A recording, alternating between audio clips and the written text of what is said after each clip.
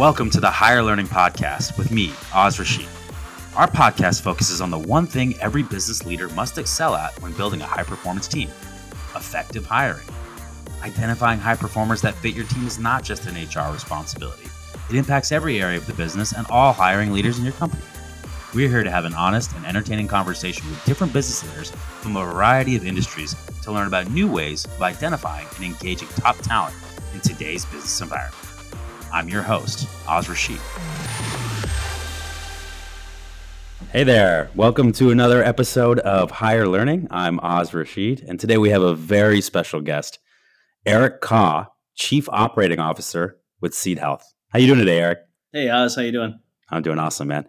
So listen, we spend this podcast, we want to learn what different people do from a hiring perspective. What's the through line between great hiring? So I definitely have a bunch of questions I want to dive into there. But another big reason for this podcast and what our listeners are looking for is to demystify a little bit of corporate America. So I want to start here because I find Seed Health to be a super interesting business and very unique. So can you tell us a little bit about Seed Health? Yeah. So Seed is a microbiome science company focused on developing or pioneering probiotic and living medicines. And we apply those medicines not just to, I think, humans, as most people would think about a probiotic, but also to our environment and our planet.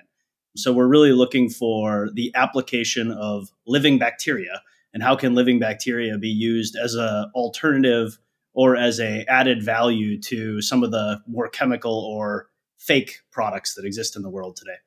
Awesome. In terms of the market and the industry overall, how is this different from other probiotics that are out there? Like I drink kombucha every once in a while. How is this different than, say, kombucha? Yeah, so this is our flagship product, DSO1, is a oral daily symbiotic. So it's a capsule that you take on a daily basis. But that's probably the more traditional application of probiotics. The products that we're going to be bringing to market are in what we would call different microbiomes. So we're also exploring the application of probiotics in skin, oral, vaginal health, in different applications that could save coral reefs, different replacements for types of sugars that would be much more healthy for the human and much more healthy for the environment. Super compelling. I appreciate you sharing that. So you are the Chief Operating Officer for this company. So for our listeners, what does a Chief Operating Officer typically do and how that might be different from your day-to-day as the COO at Seed? It's interesting. The COO role is probably the most poorly defined role, or I would say that maybe that has the highest amount of variety in its definition company to company. Specifically, like really big company, Fortune 50, high amount of governance, external investor relations. Whereas if you go all the way down to the startup company, it's a lot more about building. We're a younger company that's just starting to hit its growth curve. So my role is very much around developing team technology process. So I have ownership over what would be your traditional operations functions. Think finance, accounting, human resources, engineering, product, and then just kind of day-to-day business operation. Sure. I'm fascinated by this because I believe that your previous stops weren't in the biotechnology space, weren't in the microbiome space. So when you get into a company in a new industry like this, what is kind of the learning process for you? How do you come in and start to provide value over the short, medium, and long term? I've been fortunate to work along founders that are subject matter experts in the business that we've gone into, whether it was dog food at Chewy, cosmetics at BoxyCharm, or now probiotics at Seed. The people who are at these organizations in the beginning have such a wealth of knowledge, and it's just about listening and learning. I'd like to give you something kind of more complicated or more process-oriented than that, but it's doing a lot of Googling, it's reading a lot of the internal documents, and it's having a lot of really interesting conversations. Yeah, listen, you probably help some people who are going into a new industry themselves. So I appreciate that explanation, and I find it to be interesting. I think our listeners will too. So last question here, and usually I ask our guests to explain it to me like I'm a 10-year-old. I want to understand, how does Seed make money? How do they drive revenue for the company? Yeah, so in its simplest sense, we are a subscription business. You come to our website, seed.com, you sign up for one of our 2 current products that are in market, and we ship it to you every 28 days so that you can continue to take it as you need it. It's a 30-day supply. Product gets to you in enough time for you never to run out. We generate revenue off of each of those sales. Awesome. Listen, we're going to get more into Seed in just a little bit, but I want to talk about the main course here. I want to get into some of your hiring experience. So how long have you been hiring for? When did you become a manager or leader that started hiring? I started hiring, 12 years ago, I think at my time at Amazon. That's when it started. Yeah. And fair to say that you've been involved in hundreds of people being hired in hiring processes? Yeah, maybe thousands. It's closing in on that number. Yeah. Wow. Okay. So my question is, do you have an overall hiring philosophy when you go and you sit into an interview, whether you're hiring for yourself or you're hiring for somebody at the organization, you're just involved in the interview process? Is there an overall philosophy or tack that you take when you go into these sessions? Yeah, I mean, I think we're going to probably unpack different pieces of this, and I wish that it was probably more codified than it is. A lot of it just is the way I go about it. But I think being part of startup or early stage high growth businesses, hiring is the one place where you need to slow down. You can do a lot of other things fast. You can fail fast. You can learn from your mistakes. You can adjust your strategy. But I talk to my teams a lot about like a measure twice, cut once approach to hiring, because as I'm sure you know, and everybody's heard, like the cost of a bad hire is extremely high. And when you take the pace of an organization that is growing as fast as these smaller kind of high growth companies are, you multiply the opportunity cost impact and what you've lost in the time that you need to go back and do that. So there's a ton of things that kind of go into that. One, it's developing a good cohort or population of people to choose from, diverse, multifaceted. It's mapping out the competencies in a correct way. It's facilitating a good hiring process. It's making sure that your decision-making process has removed biases. There's a lot of different things that you can do that I'm sure we'll talk about in more detail. But it's really about slowing down a little bit, because a bad decision in the hiring process has high cost. Yeah, that is fantastic insight. And I'll tell you why, because most startups are just known for moving quick, growth, hockey stick, trying to get up there and drive things. But in this area, you say measure twice, cut once. Is that what you said? Yep. Yeah, I really love that. So you take a slower approach to hiring to make sure you get it right. That's awesome. If I could rephrase that, thoughtful is probably a better way to do it, right? You have to be a little bit more thoughtful about it, because we still like to do it fast. We're still going to try and compact it into a short amount of time, but it's don't cut corners, don't skip steps. Yeah, I'm going to butcher this quote, but didn't they say George Washington, if you gave him 8 hours to chop down a tree, he'd spend 7 sharpening the axe, right? Something like that. So similar to that. Okay, that makes sense. I'm interested about some of your more memorable hiring experiences. First, maybe you interviewing, whether positive or negative, and you don't got to name names, but what stands out to you as kind of a memorable experience? Probably the most memorable, and I don't know that this necessarily goes to the hiring experience, was Amazon. Part of it was flying out to Seattle. I'd never been to the West Coast. Part of it was just the gravitas of Amazon. At the time, coming from a guy who had spent his time in brick and mortar at Target and Best Buy, Amazon was kind of the big bad wolf, and I was going out to interview with him. Went out and did that, interviewed all day, had a good time, felt like it went pretty well, and was ready to kind of spend the night and fly back the next day. And I got a phone call at about 10 o'clock at night. Amazon runs those kind of hours, and said, "Hey, can you stay another day? We have a different job we think you might be better for." So reschedule my flight, manage the kind of work schedule back home, go in, interview a complete next day. And that ended up being the job that they offered me. And that was the job that I took. And that was a pretty significant change in like the trajectory of my career, not only for the job that I took, which was in the supplement space, which here I find myself in again, but in the fact that it just got me into e-commerce and Amazon, which I came to love over time. So that's awesome. And everybody's really familiar with Amazon as an organization. I'm sure they have a very extensive process. Do you remember how you felt at the end of that day, just in terms of, were you mentally exhausted, or did you have a lot of energy? Was there excitement from you? I was mentally exhausted. It's a gauntlet. It's a lot of people that you go through in very rapid succession. It's not as bad as I think some people make it out to be, but it's definitely rigorous for sure. It's tough. Very good. And so what about maybe an experience where you were interviewing somebody else? Is there anything that pops out to you, bad or good, maybe a good response, a bad response, somebody that, did something kind of out of pocket? On the good side of things, I think my favorite interview, I asked the first question to, I forget the exact role, but it was definitely in like the analytics or operations space.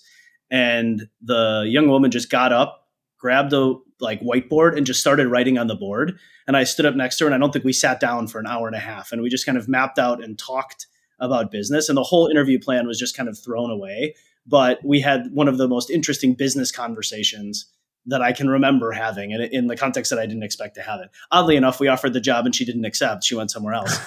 But the interview was fantastic. Oh, that's awesome. What a letdown. So you had this kind of game-changing experience, a little bit of audaciousness on her part to just get up and start doing that, and then it didn't end up working out. But I'm sure she had a good experience. Is that somebody you've stayed connected with past, or is that kind of water under the bridge? I follow her. Someday I think I'll try and hire her. You're white whale, huh? Yep. Yeah. All right. I get it. All right. Do you have a favorite question that you like to ask prospective hires? I do. I think the one that I probably ask most consistently, because this definitely varies by kind of functional expertise, is tell me about the most significant contribution that you have led, and just kind of leave it open-ended. And I think what I like about that question is if you unpack it in a handful of different ways, you understand how they think about contribution to the company. So you're not specific. You're not asking about financial value. You're not asking about leadership of a team. You're kind of leaving it for them to decide how they rate contribution. And I think that's an interesting insight into how a candidate responds. It also opens up the door for a lot of follow-up questions. You're allowing them to pick what theoretically should be the most rich thing that they're aware of. They know it at every detail because of the level of contribution that it had. So you can really start to probe in on areas, and I find that you get very comprehensive and meaty responses back from the individual, and you can just learn the most by allowing them to lead you to what they've decided is the most important thing that they've done. And look, sometimes on the bad side, if you're probing questions and you're not getting good responses, that can be, unfortunately sometimes for the candidate, but very valuable for the interviewer to kind of suss out the type of information that they want.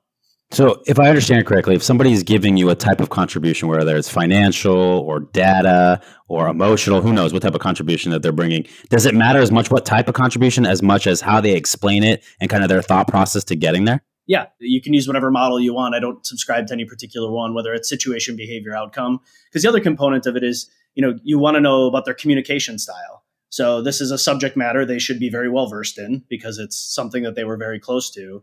Theoretically, they know it at a very complex and detailed level. So can they take something that's significant and complex and explain it to me in a short period of time? Okay, I'm going to flip this a little bit because I want to know maybe questions that you're asked or questions that when you hear them, you're like, oh, this is a great question that somebody asked you at the end of an interview. Any that stand out to you there? Or is there anything or a type of thought process you want to see from people asking questions at the end of the interview to you as the person that's hiring? The questions that I find interesting, and I'd love to even get your perspective on this to turn the question around, is, people tend to end interviews with like culture questions. What type of culture do you like to work in, or what type of environment, or what type of a company do you want to work for? I find those questions to be a little bit too, in that case, a little bit too general. I like to ask people, or would like to be asked, a little bit more specific, kind of around like the traits of a culture, or just kind of make that a little bit more of a meaty question in an interview process, because I think it's so important to candidate employee connection in kind of determining whether it's going to work. And I think a lot of companies just kind of ask that at the end because they feel somewhat obligated to do it. Sure. I'm being interviewed, I like it when the organization's focusing on that, as opposed to like, what are your particular skill sets? What is the particular role, which you definitely need to get to, but I just think it gets neglected. So I like it when interviewers focus on it. Yeah, sure. And listen, I'm going to allow you to flip it on me because even though I'm interviewing, I want to answer some of these questions myself. I was thinking, and that's a great answer. I was thinking along the lines of when you're the person interviewing or when you're interviewing somebody and you ask them at the end, do you have any questions, what you like to hear? Some things that come to mind for me, right, are, and again, I threw you off on that one, so I apologize. Maybe I didn't ask that question as well as I would have wanted to. But I'll answer that question in a minute. Okay, well then I'm going to go first and then you're second, okay? So here's what I'm thinking. I like to see that somebody has researched the company and put in the work, right? It's really good when they bring up something to me that maybe they researched online about me personally or about the company and ask a question that really you'd like to think that was thought-provoking to them as they were doing research. Like, I came across this and saw this. Can you explain this, or what was the thought process here, or what? So just somebody that's putting in the diligence. I think that's a really great sign, obviously, for somebody that's going to come in and do that same level of diligence and research when they come into a new role. So I'll revert it back to you now. Any questions? Maybe you have one that stands out to you that somebody asked you that you thought was really good, or what do you like to hear when someone's asking questions back? Yeah, before I answer that, I think to your direct point, I had a candidate, 3 months ago that had done the research ahead of time, had a bad experience working with, in this particular case, marketing at his other organization, had found out who the head of marketing was at our organization and had asked specifically to include that person in the interview process. Because this role particularly interacted with marketing frequently if the person had been hired. So to see them take that kind of very intentional approach to kind of dictate the interview process, I appreciated the effort, and we gave him the opportunity. So what I'm getting as a theme here is Eric likes it when you take the reins in the interview and maybe do something a little bit out of the norm, right? Because you have somebody that did the research, you had somebody getting up on the whiteboard. That seems to be the things that really stand out to when people are interviewing with you. Yeah, ownership and intention. I mean, they're important in the way that we work every day. They're also important in the interview process. I really love that. So we've all made bad hires. When you miss on somebody, right, and you reflect back on the interview process, what's maybe something that you might have missed, or maybe a question you didn't ask that you should have, or something that maybe just was a red flag that you didn't pay enough attention to? Yeah, look, there's a lot of answers to this question because unfortunately you learn through some of your misses. But I think more often than not, the common denominator is fit, not capability. For example, that individual I talked about earlier that went to the whiteboard, ultimately, we didn't end up hiring him and they didn't end up coming because it was just a bad fit. It wasn't that the candidate wasn't very good at what they do well. It's what they do well wasn't what we needed in the organization. And I think sometimes on both sides of the equation, you don't do a good enough job up front of figuring out exactly what this person needs to do and the way that they need to do it, both of those being very important, and then find a way to actually assess them on that. So when you make a hiring decision at the end, the decision that you're making actually manifests itself in what it looks like when that person comes through the door and starts onboarding. I've seen this in a couple different ways too. I've hired people into an organization, then gone to a different organization and hired the same person, and they're substantially less successful for the same role. Competencies matter, and you have to think about those differences before you make hiring decisions. I love the way you frame that, because so many times when something especially doesn't work out, it's about the individual, it's about the candidate interviewing. But I think you're so right. I think so many times it comes down to the company understanding the role, what their company culture and team dynamics are, what they really value out of this role. Sometimes when we're doing intake sessions and talking with hiring managers, I liken them to therapy sessions, because if you're doing it well, you're actually asking and pulling out questions of things that maybe they hadn't thought about. And that's how I think you really identify the fit. So I think it's a stellar call out on your part, because a lot of times as companies, even here at MSH, there's times where we know we want something, but our ability to have really defined it and target it in the interviewing process, maybe not as good as we want. And those tend to be the hires that don't be successful. So it's not always about the candidate. It's also about the environment you're bringing the candidate in and the understanding of what you're looking for out of the role. Yeah, I think as a hiring manager too, especially more junior hiring managers, and I was guilty of this, you can find yourself in like sales mode where you're trying to sell the candidate on the company because you're so eager to get somebody into the role. And then you sell them on something that when they get there, they're like, this isn't what you sold me. And all of a sudden the expectation gap creates a lot of problems, not only just in the bait and switch component of it, but also they probably didn't properly assess their ability to do the role as they were thinking about taking it. And I think that can cause some bad hiring decisions too. Yeah, I agree with you. I think a lot of mistakes I see is when there's maybe an artificial timeline on a role. Like, oh my God, we need to hire this role yesterday, or this role is so critical to this project. And now you start to rationalize fits and candidates that you might not have if you felt like, you had the time in the world to, like we talked about earlier, measure twice, cut once, right? I think it's when you have these timelines that you feel like you need to hit, you start to look at somebody that maybe is not a perfect fit, but rationalize why having somebody in the seat rather than nobody in the seat is actually the right answer. And I got to tell you, 9 times out of 10, that doesn't work out. I've had a lot of, I don't know if success is the right word, but it has been a value-added activity after we've decided internally that we're going to make an offer. We like them for the role, but we have questions about whether they 100% understand what we're going to be asking of them. And especially in these high-growth cultures, what they can expect in terms of pace when they come through the door and maybe lack of resources available to them because we're early-stage companies. And I'll take the moment to have another 30-minute call where I'm, in some cases, maybe talking them out of the job, but I think it's that important to make sure that they have a clear understanding, because otherwise they're going to say yes and come in. And then that's when they're going to learn that extra piece of information or have that conversation. Yeah, I love that, right? You go through the interview process, you're getting to the point where you're getting really serious and want to formalize things. And now you're almost selling them out of the opportunity, right? And I think that's fantastic at the end of the day, because so much of what we do in the interview, to what you said earlier, is likened to recruiting and getting people excited about the job. But it's really important that they understand that things are not always puppy dogs and lollipops. They should know the bad with the good and what they're going to have to work through to ultimately be successful. And then if you have somebody who knows all that and still comes in and still signs on the dotted line, you can feel a lot more confident about both sides' decisions at that point. So I think that's a really smart thing to do, and something that anyone listening from a hiring perspective should be thinking about as they get close on somebody they're really excited about, right? Don't be afraid to sell them out of the role a little bit and be really open with them about what are the struggles and why they may or may not be successful. This episode is brought to you by MSH. MSH is an innovative professional services and SaaS organization serving customers ranging from startups to the Fortune 100. A truly global company operating in more than 35 markets across 3 different continents, MSH partners with their customers to build the teams that solve their biggest and most complex business challenges. Find out more at talentmsh.com.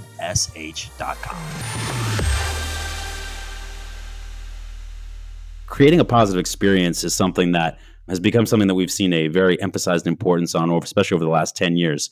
I happen to find that candidates and the candidate experience with a company is one of the most underrated forms of marketing that's out there, just in terms of, if you're not happy with an experience from an interview experience, not only are you maybe not going to work at that company, not only are you not going to tell your friends to work at that company, you might not also leverage that company's products and services. And I think that's really important in terms of giving a good experience, right? And whether the person's a fit or not.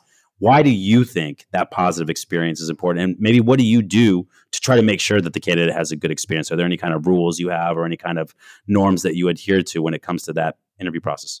I find it very interesting how differently hiring managers think about interview processes and candidates think about interview processes when we've both been on both sides and theoretically should know what the experience is like. But when you're a candidate, like every micro data point you are grabbing onto, the way an email is written, the way something is phrased, if you answer an email on a weekend, like whether swag is sent during different time periods, like all of those things are just tiny micro data points that matter not only to the candidate, but oftentimes to the candidate's like spouse or partner who is involved in that decision-making process. So when we are the candidate, we're thinking that way. But all of a sudden we become hiring managers and it becomes like, not as important anymore, right? So I try and put myself in those shoes and think about it that way. I've evolved a little bit over time in thinking that process can drive that experience, and process is definitely a part of it, especially as organizations get bigger and you have internal recruiters or other people are involved in the process, externally or otherwise.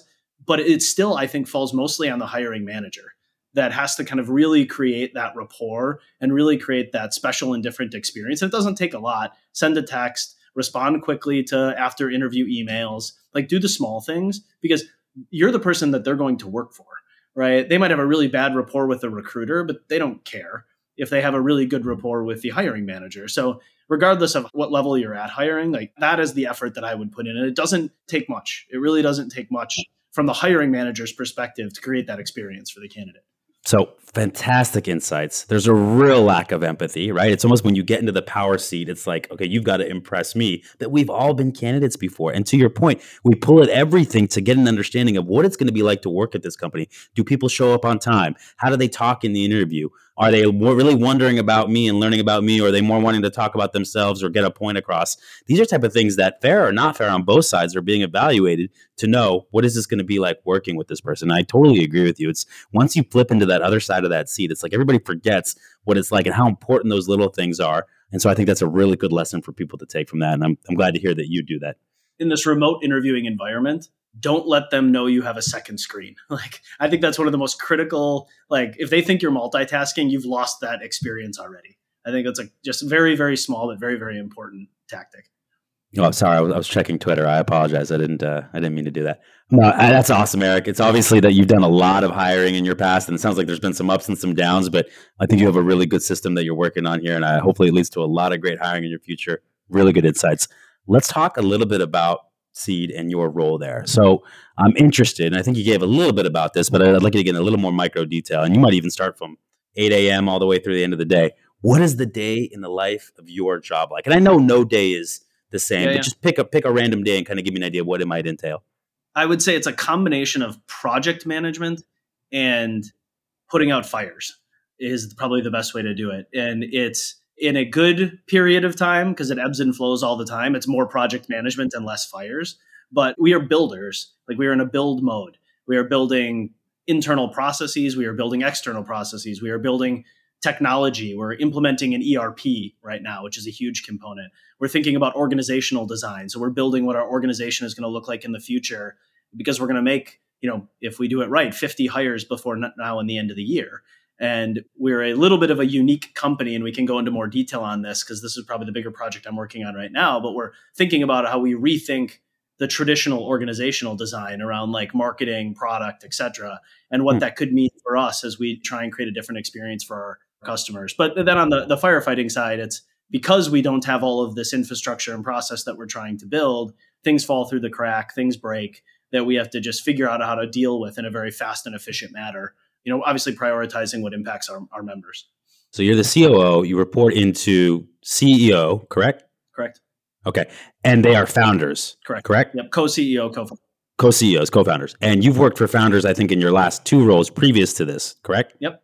But prior to that, you were at Amazon. I don't believe you were working for Jeff Bezos. So can you tell me any differences between working for somebody that's maybe a founder versus, say, somebody who's maybe working on a larger enterprise environment? Are there differences or does it depend on the person? This will vary by role, but for me, there's a consultancy component of it. I think as they hired me and as even I think about constructing senior leadership teams, you're looking for people with varied experiences. You're looking for people with different levels of subject matter expertise.